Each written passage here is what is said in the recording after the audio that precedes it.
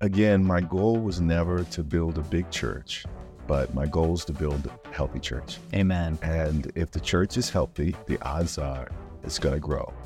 There is a wisdom in your perspective. Widen that perspective, see the world from different angles, and your wisdom likewise widens. It grows.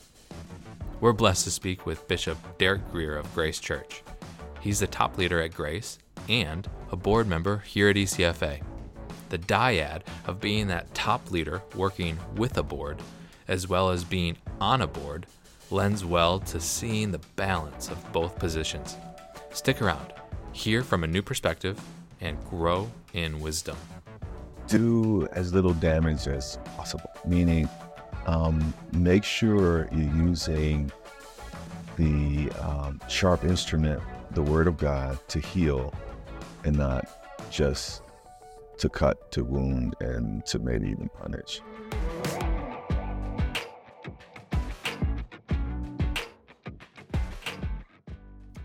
Well, hello, my friend, Bishop Derek Grier. Welcome to the ECFA podcast. Well, it's great to be with you, Michael. I enjoy spending time with you always. Always. And speaking of which, we are on location today. We're here at Grace Church. Yes, we are. Every time I'm with you, it feels like home. But thanks for hosting us today for this conversation. Well, thank you, and I appreciate all you've done for ECFA. You have been a tremendous leader, so great props to you. You have done a fabulous job. Well, you're too kind, and I say the same just about you. And this is the Behind the Seal podcast. That's where we go behind the scenes at ECFA.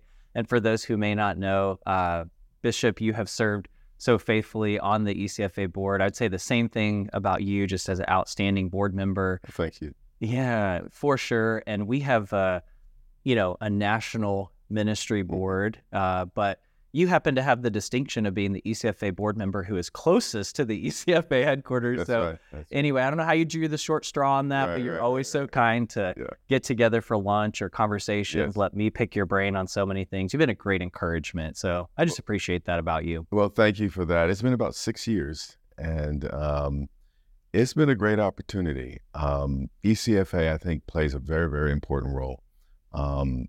As a pastor, you're concerned about your theology, you're concerned about, the well-being of your membership. But ECFA focuses largely on making sure that we're financially healthy. And that's a very, very, very important thing for all churches to be. So I appreciate you. Well, thank you. I admire that about you. And I was actually thinking years ago when Grace Church first became an ECFA member, how in one of our first meetings, I remember getting together and the church was going through application and, you all had some questions and we were together. And I remember you had out the ECFA Standard and Commentary book. I mean, you were looking in depth. And I have to say, not every senior leader, devotes that level of attention. And so I admire that about you. And I also would just love to hear you speak to that, because sometimes for senior leaders, we're focused a lot on ministry and programs and things that are happening, but I have seen for you that even just the administration of the church and what's happening behind the scenes, like that's very important as well. So how did that become a passion point for you? Yeah, one of the goals of creating a growing church should be creating a healthy church. And you want to make sure that your staff is healthy. You want to make sure that your practices are healthy. And if you have a healthy staff, a healthy congregation, the odds are your church is going to grow. So administratively, I've done my best to make sure things were in line. But things that I'm trying to shift as I get a little bit older. But early on, I used to spend 40 to 60 hours in administration. And in my private time, I prep for Sunday. And I know folks kind of picture that differently. But we didn't have a lot of resources. We didn't have a lot of folks that were willing to really serve.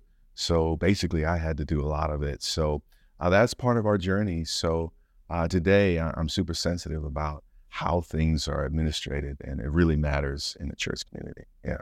Yeah. And I know in the church here that's been felt. What impact have you seen just as that's been an area that you've, leaned into? I mean, I can share one thing, just for instance, that first meeting that I mentioned, just being with you, we were at another church facility and here we are, and the Lord has just continued to increase and bless.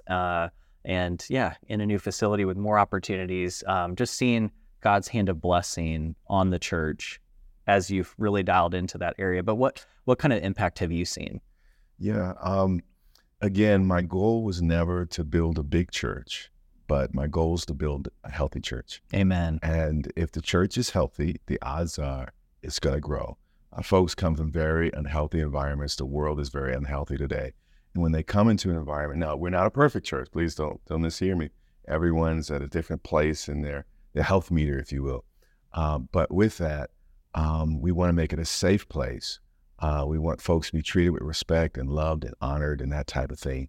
And as we create that environment, people just keep coming. And so we've been excited. So we're in our third facility, actually. So this is the third building we have built. And again, you can't do anything without resources and finances. So the ECFA has been a great resource to help us manage some of the growth, and not only in terms of our membership, but also financially. But you have this new initiative that I'm super excited about. And actually, I served on the subcommittee to help make that happen. And it focuses largely on the health of the senior leader. And as the senior leader goes, often that's how the church goes. And in the book of Timothy, it speaks about the role of the bishop or the overseer. Everyone doesn't have that title, but the senior leader of a church is basically a bishop. And particularly when you're talking about larger churches. So with that, it says a man must first manage his household well. And if he can't do that, how's he going to manage the church? And I was speaking to a friend just the other day, and he's a church planter. He made the observation that he doesn't plant churches, he plants pastors. So with that said, the health of a senior leader, the health of the senior leader's family has a great impact on the church and its growth and its health. In fact, a lot of how pastors lead their families ends up spilling over into how they lead their churches. So I think that's why Paul said that by the Holy Spirit. If you can't manage your family well, you're not going to be able to manage the church. So with that, what we want is, and this new initiative speaks to that, we want healthy pastors' families, so that we can have healthy churches. And this new initiative is helping to accomplish that. So I'm super excited about what you're doing. Oh, well, thank you. You've been a key part of that. Before we go on too far, and this is just like our lunches and some of our conversations together, I always learn so much and take away. But you said some key statements too, that your goal has not been to build a big church, but to build a healthy church. And another key statement, and I think you were just mentioning, maybe is even counsel from another friend, but the idea that we're not planting churches, but we're planting pastors. Yeah. Boy, that's key. Yeah, that's so important. When a board has an adversarial relationship with the pastor, the church is in deep trouble. And it's vital that boards understand what pastors experience. Before you came today, I actually wrote a couple notes. I went to a Barna study, and this is what Barna said. 38% of all pastors are have considered quitting in the past year. So that's almost half. Wow. 56% said the reason they considered quitting was the immense stress of the job. So pastors live in a fishbowl. The demands are quite intense, and it's not just preaching on Sunday. It's attending birthday parties and dedications, marriages, funerals, and all those types of things. It could be super, super intense, and you have all these different personalities, different backgrounds, different needs, and then you have people coming from old churches with expectations from that church they place on the new church, and when they're not met, sometimes that becomes a challenge. And also with pastors and congregation members, with each new member, it's a new relationship, and it takes years to build trust and strength. So there's just a whole lot of stress on a pastor. Also, 43% said they felt lonely and isolated, and that's why they wanted to quit. Wow, 43%. 43%. So almost half of the pastors said the reason I wanted to quit was because I am so lonely. No one understands what my job is like. No one understands the pressures I deal with. Everyone's criticizing me all the time. and they just didn't have enough support within the church as well as outside the church. But lastly, 29% said they were unhappy about their job's impact on the family. So with that said, if we're planning pastors and pastors are really leading their churches, if a good majority, well, almost a majority of them want to quit, that doesn't bode well for the church going forward. So we have to find ways to serve and minister to the needs of our pastors. And that's what this initiative we've been talking about is all about. Yeah, no, that's so good.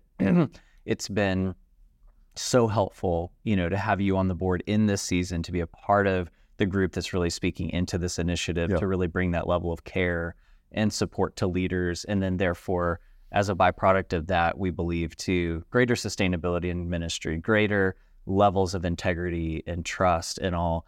And even just, again, here on the podcast today, thanks for giving us that glimpse into the what so many pastors are facing. I feel like we could just pause here and take a moment to just pray for all the pastors who are listening. But, earlier too, in this season on the podcast, a good friend of both of ours, Dr. Sam Chan, he was with us, and he really spoke at length about this topic. We even named that episode The Pain of Pastoring. Yes. I think it's been one of our top listened to episodes. And I know that's a passion point for you as well, just alleviating that pain for leaders. Can you just talk to us a little bit too about why it is important to dial into that level of caring for the individual and not just the organization as a whole? Well, two things. Pain can be a good thing, and God can use it as a good thing. So if I say I'm about to overextend my right arm, pain will come before I overextend it. So it's letting me know I shouldn't pull my arm very far back. However, the adversary in the world sometimes uses pains to our disadvantage, meaning, if you do X, Y, and Z, you're going to be persecuted. You're going to upset the apple cart, and we're going to punish you for that. So God uses pain, but also we have to be aware the adversary uses pain. So with that, pain can be a good thing. So if I'm really hurting on the inside, that's an indication something's amiss. I need to slow down, get with God to work some things out. So that's a good indicator. However, if I'm living with pain all the time and it's getting more and more extreme, that pain can probably over the long run be used against me. And most pastors mess up when they're tired, when they're lonely, and when they're frustrated. And again, standing up to represent God is a tall order. And everyone's perception of God is very different. So a pastor to speak God's word, that is a huge step in a person's life. And it takes a whole lot to be able to live up to the expectations. And often we don't. And so it's not even so much that folks are disappointed with us. Sometimes we're just so disappointed with our humanity. But the wonderful thing is the Bible says God's treasure is placed in earthen vessels. So the reality is every leader, that's why I love the Bible. You see the faults, the blemishes. You see great anointings on people. God used them in wonderful ways, but they were flawed human beings like every pastor today. And we can all draw support from that. So, but yes, I think part of a board's role is not only to monitor the finances of the church, but also pay attention to the health of the pastor. I know at times in my journey, my board was growing just as I was growing. One time I was just so overwhelmed, so overworked. It's like, I can't preach this Sunday. And they were all shocked. And some of that was due to the fact that you could kind of just start seeing your pastor as a robot or sometimes as a superhero, and you just think he gets it done. But the reality is my humanity was at the end of itself, and I just did not have the juice to go that Sunday. So I had someone fill in for me. But there are four components to accountability. One is participation. Number two is evaluation.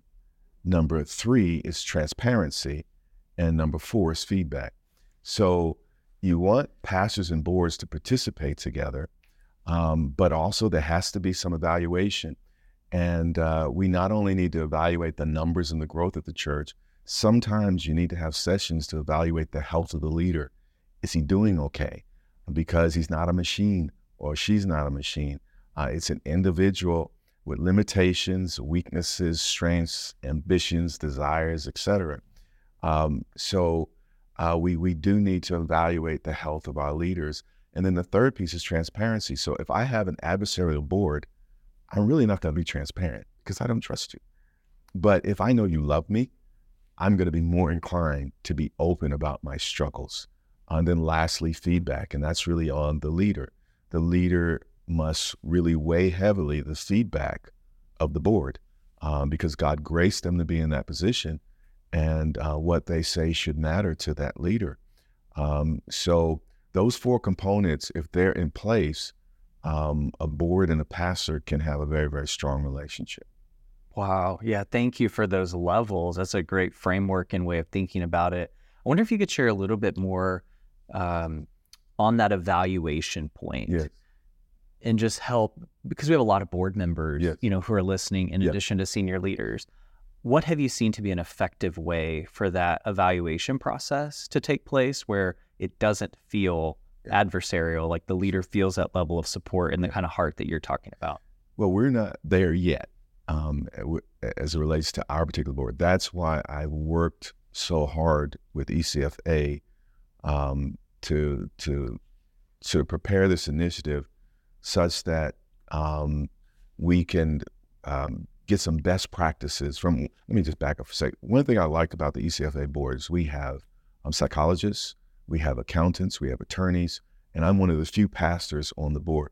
So you have just, a broad group of people looking at the same issues from their particular lens. So one of the reasons, again, why I was so excited about this initiative is because Grace Church was not going to have to figure this out alone. There were going to be psychologists involved. There's going to be accountants involved. There's going to be all different types of people involved in this process to help make sure, listen, you can't really make someone well, but you can notice some of the indicators that a person is, in trouble. Also, if the relationship's strong enough, a pastor, before he makes a major mistake, can cry out and ask for some help. Hey, you know what? I need some counseling. You know what? I don't have the resources to pay for counseling. Can you help me? And I think, again, with this new initiative, that can be the outcome. And you want to get ahead of David on the rooftop, glancing at Bathsheba before it happens, not, after it happens. So it's really more about us being proactive and getting in front of issues versus just trying to react and respond to issues. Yeah, absolutely. Being as proactive as we can be. And I think we say all the time as we've been dialing in, studying this area, talking with so many ministry leaders too, of it's all about, again, these are ultimately kind of heart issues, right? Yes. Of the leader, but we want to do everything that we can to create the kind of environment that's it, where leaders are positioned to thrive. Yeah, and it's just like leading the church. You want to create a healthy and safe environment.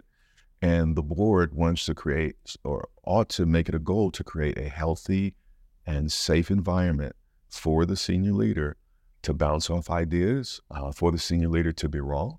Before the congregation, often the senior leader has to be right. That's very difficult to bat 1,000. Some of us are right all the time. Basically, yes. So in that room, you want to allow for some humanity, and also you can't formalize everything. A lot of health really just comes out of relationships. And my hope is that as boards stop just managing pastors, but really begin to love on their pastors, I think stronger relationships will develop where leaders of boards, may periodically, an individual gets to go to lunch with the pastor or the senior leader or a president or whatever his position is, and just develop some relationship where the pastor can confide and open up and share. And again, there's a good percentage of pastors felt isolated and lonely, and board leaders can help that. But the spirit has to be, listen, we're not going to force you to become our friends. We're not going to force relationship on you, but we are going to create an environment of trust, an environment of love, an environment of truth, an environment of support. And out of that, naturally, relationships will grow if the board is serious about developing. Yeah. And the pastor is responsive as well.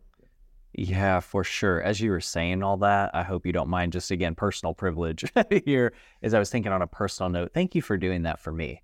There's just been times over these past 6 years. I mean, leaders, we all go through our highs, our lows, the challenges, the mountains and the valleys. And I just feel like you've always been there and you've created that space for me. So thank you. I appreciate that. Yeah. One of the best things I can do is listen.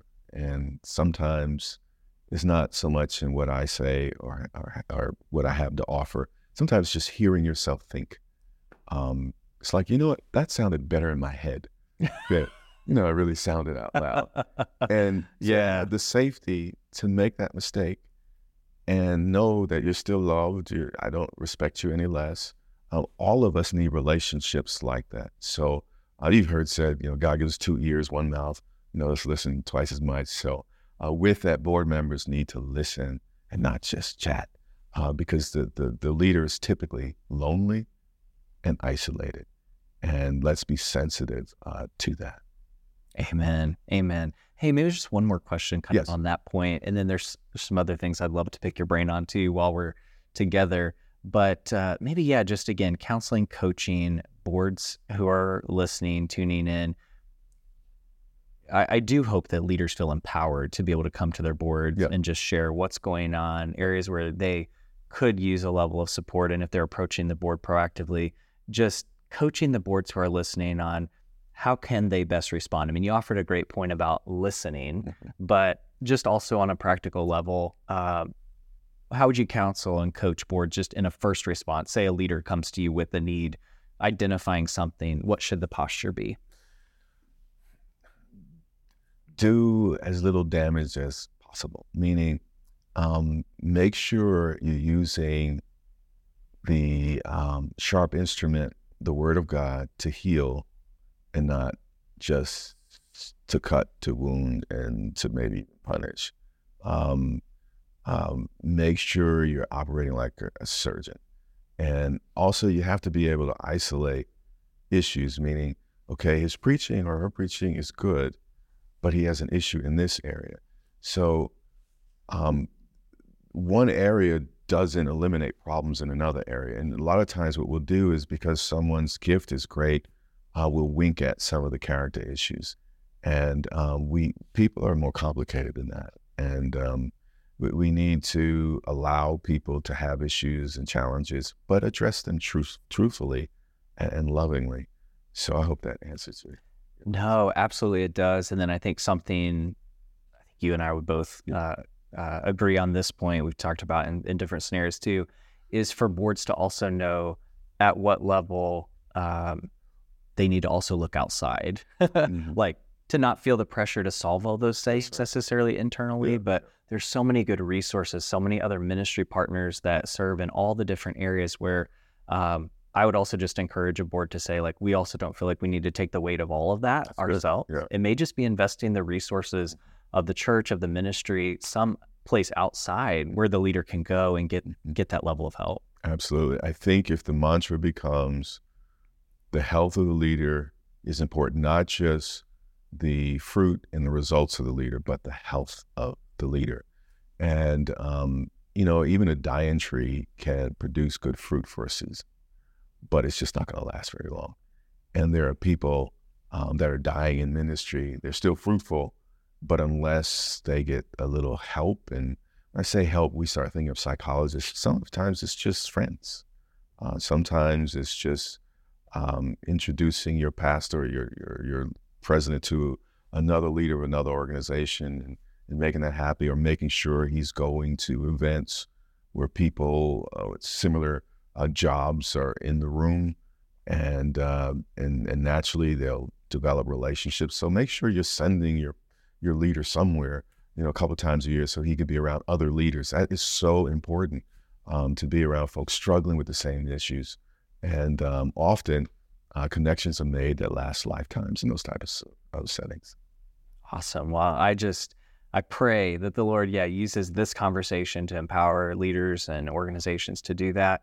And I'd love to just switch gears too. And speaking of difficult conversations and topics, one thing that I have appreciated in you and knowing you and seeing your leadership is really that on some of those difficult conversations and topics that the church has a voice. Like the church should be out in the public square leading the way. And I want to dial in specifically to Let's Talk, Sure. A movement that you've led. How many years has that been now? It's been about 2 years. 2 years, okay. And lots already momentum there, but I think God's going to really use that in a significant way. Talk to us a little bit about Let's Talk and how you've seen, specifically on conversations around racial, cultural dialogue kind of issues. What fruit have you seen, and then what are you hoping for moving forward? Yeah, I've seen tremendous fruit. After the deaths, the major deaths of in our nations of innocent Black men, there's a major outcry in the nation. And during that time, I felt the Lord spoke to my heart to bring folks together. So I just started with my circle of friends, and I reached out to friends and I said, hey, here's a document. The church has made some mistakes, but we got to start leading from the front. We're hearing all these folks on television with presumed answers, but the church is a little more silent than we'd like it to be. So people signed that document, people that had a lot to lose by signing it. It was called the Statement of Change. And then from there, we had an event at the Bible Museum, and about 300 leaders came out, about 1,500 live streams. So I really wasn't, I was like, Lord, I'm a pastor. I am not. This is not what I do. Yeah. So I really needed some convincing. So there was tremendous results there. So then we started having a monthly phone call with leaders from across the nation, where we just began to talk through racial issues. We allowed ourselves to misspeak, to say things that perhaps could be a little bit offensive, so we can grow and learn, and more than anything, build relationship. And then out of that came National Unity Weekend. We had our first last year, where 101 churches from across the nation, 22 states, and also 2 other nations, Uganda and India, participated. We had over 40 organizations, again, the National Association of Evangelicals, Samuel Rodriguez, National Christian Leadership Conference, et cetera. Just lots of people that got involved. And every year, what we're doing is we believe the gospel is the answer.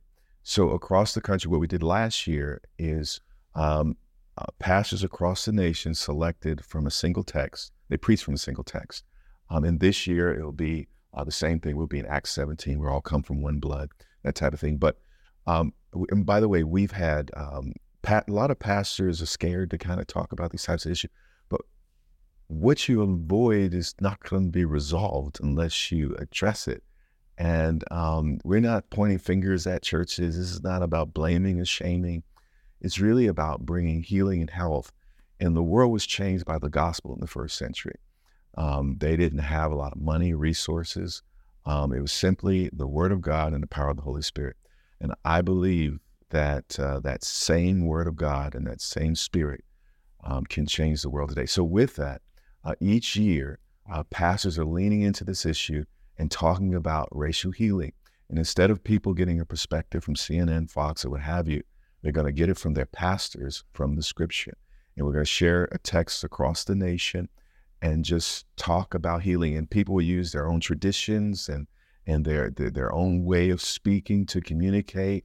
But we have Dallas theological professors helping pastors work through this theologically. We just have so many different people engaged in this issue. But with it, faith comes by hearing. And imagine if churches were informed by their pastors versus the news.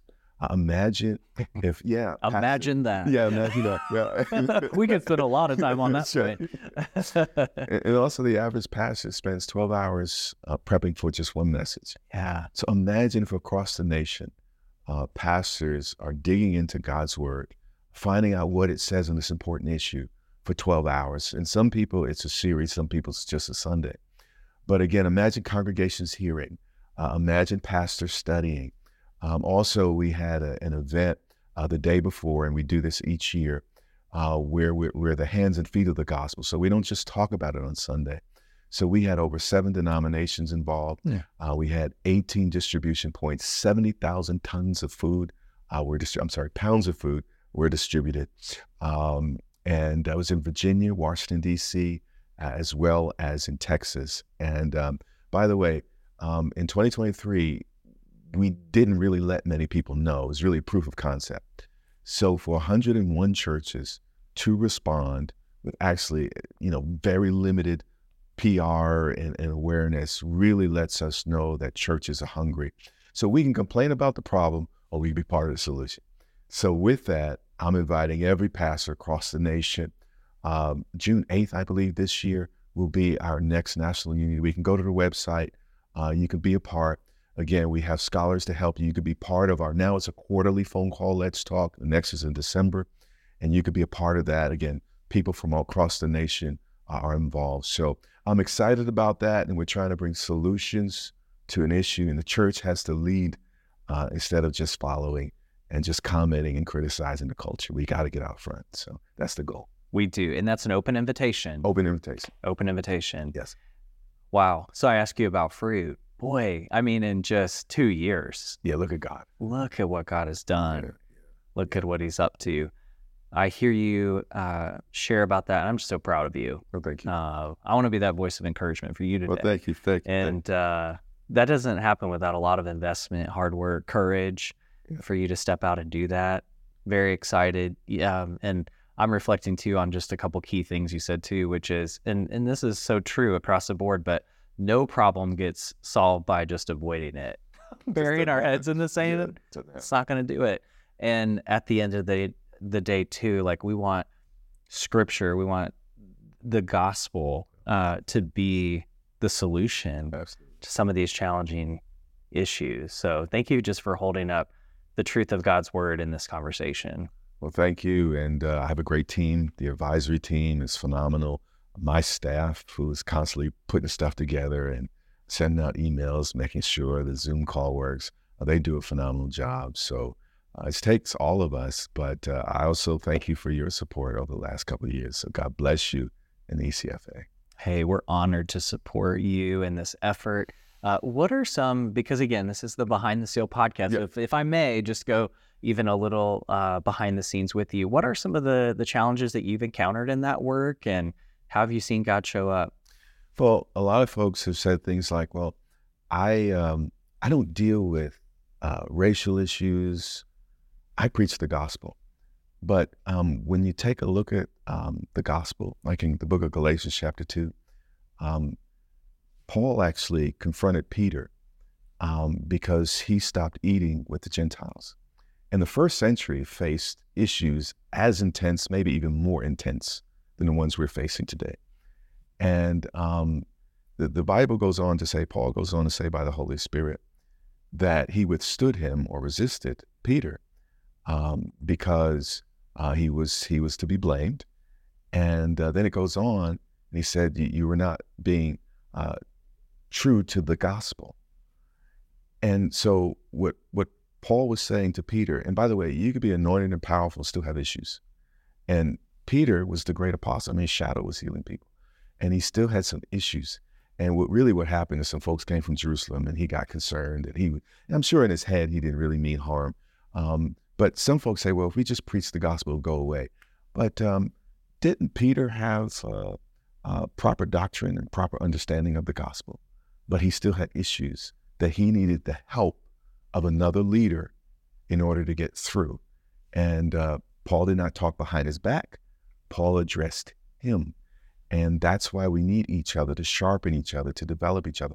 Other people say, well, if everyone just loved Jesus, these problems would go away. But didn't Peter love Jesus? That's a good point. Yeah, and it didn't just go away. So what Paul did is he addressed it.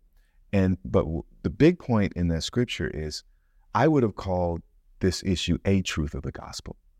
But Paul called it the truth of the gospel, meaning our orthodoxy and our orthopraxis matter, meaning what we believe and how we live are equally important. In fact, what we believe should impact how we live. So with that said, it is a fundamental issue. And we want every church to be in a position to make everyone feel welcome. And, I don't want anyone to ever come to Grace Church to feel tolerated. I want them to know that they're welcome. I also want them to know they're celebrated. And that's the goal of a Unity Weekend and Let's Talk, is to help, open up our churches so every group feels welcome. I can't make any group come. And if you're in a certain area, you're just going to draw people from that neighborhood. So, every church doesn't have to look a certain way. However, I want every person to be welcome at the foot of the cross here at Grace Church. And we just want to help other pastors do it. Awesome. Hey, everyone's welcome. Again, open invitation. What is the website for folks that are interested in participating? nationalunityweekend.org.com. There's also Let's Talk, and you can sign up. Actually, just go to National Unity Weekend. That'll be better, because then you can go to Let's Talk to sign up for the quarterly phone call. But I would love for pastors to participate.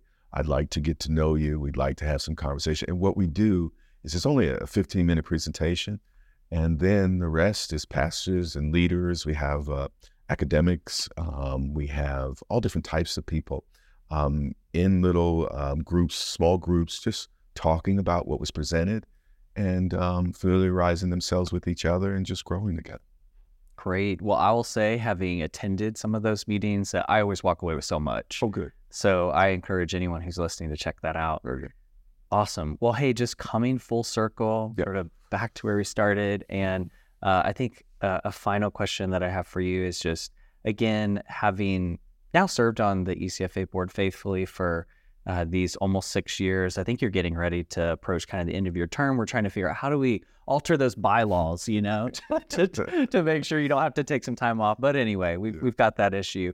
I am curious, in your service on the ECFA board and across these years, and a lot's happened, not only in ECFA, but boy, also just in the world in these past 6 years. How has all of that shaped you, affected your view in terms of just the mission of accountability in our culture? Well, good. I think that I came to appreciate the role of a board much more than I had before serving on ECFA. Now, I'm a pastor, so that's my lens.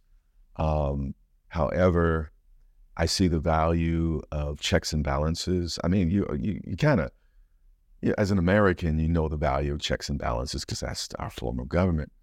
But I don't know, it just crystallized for me. And every pastor needs a check and needs someone that won't necessarily hold their feet to the fire. Someone that on some points they report to, that type of thing.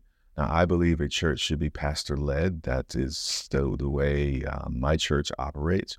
However, our boards must be empowered, and only Jesus is the perfect man. So with that said, outside of him, there must be checks and balances. So I just come to appreciate that much more. And one of the things ECFA does, it equips boards, it helps boards run more effectively. It keeps boards, if you pay attention to the podcasts and some of the material that's downloadable, it helps boards stay on point and not get into issues that really aren't their concern as well. I think ECFA just has a vital role in helping boards relate to pastors. And again, we don't want an adversarial relationship between pastor and board. And we want to have healthy relationships so there can be dialogue. And also that should be a place a pastor could, if necessary, reach out for help. Wow. So good. Thank you for that word on accountability. That's so encouraging even to me, just as we continue to charge ahead, move forward in the mission of ECFA. Thank you for being a part of that. Thank you for all that you're doing too, just to encourage other ministry leaders to participate and to get that value from ECFA. And thank you for your friendship.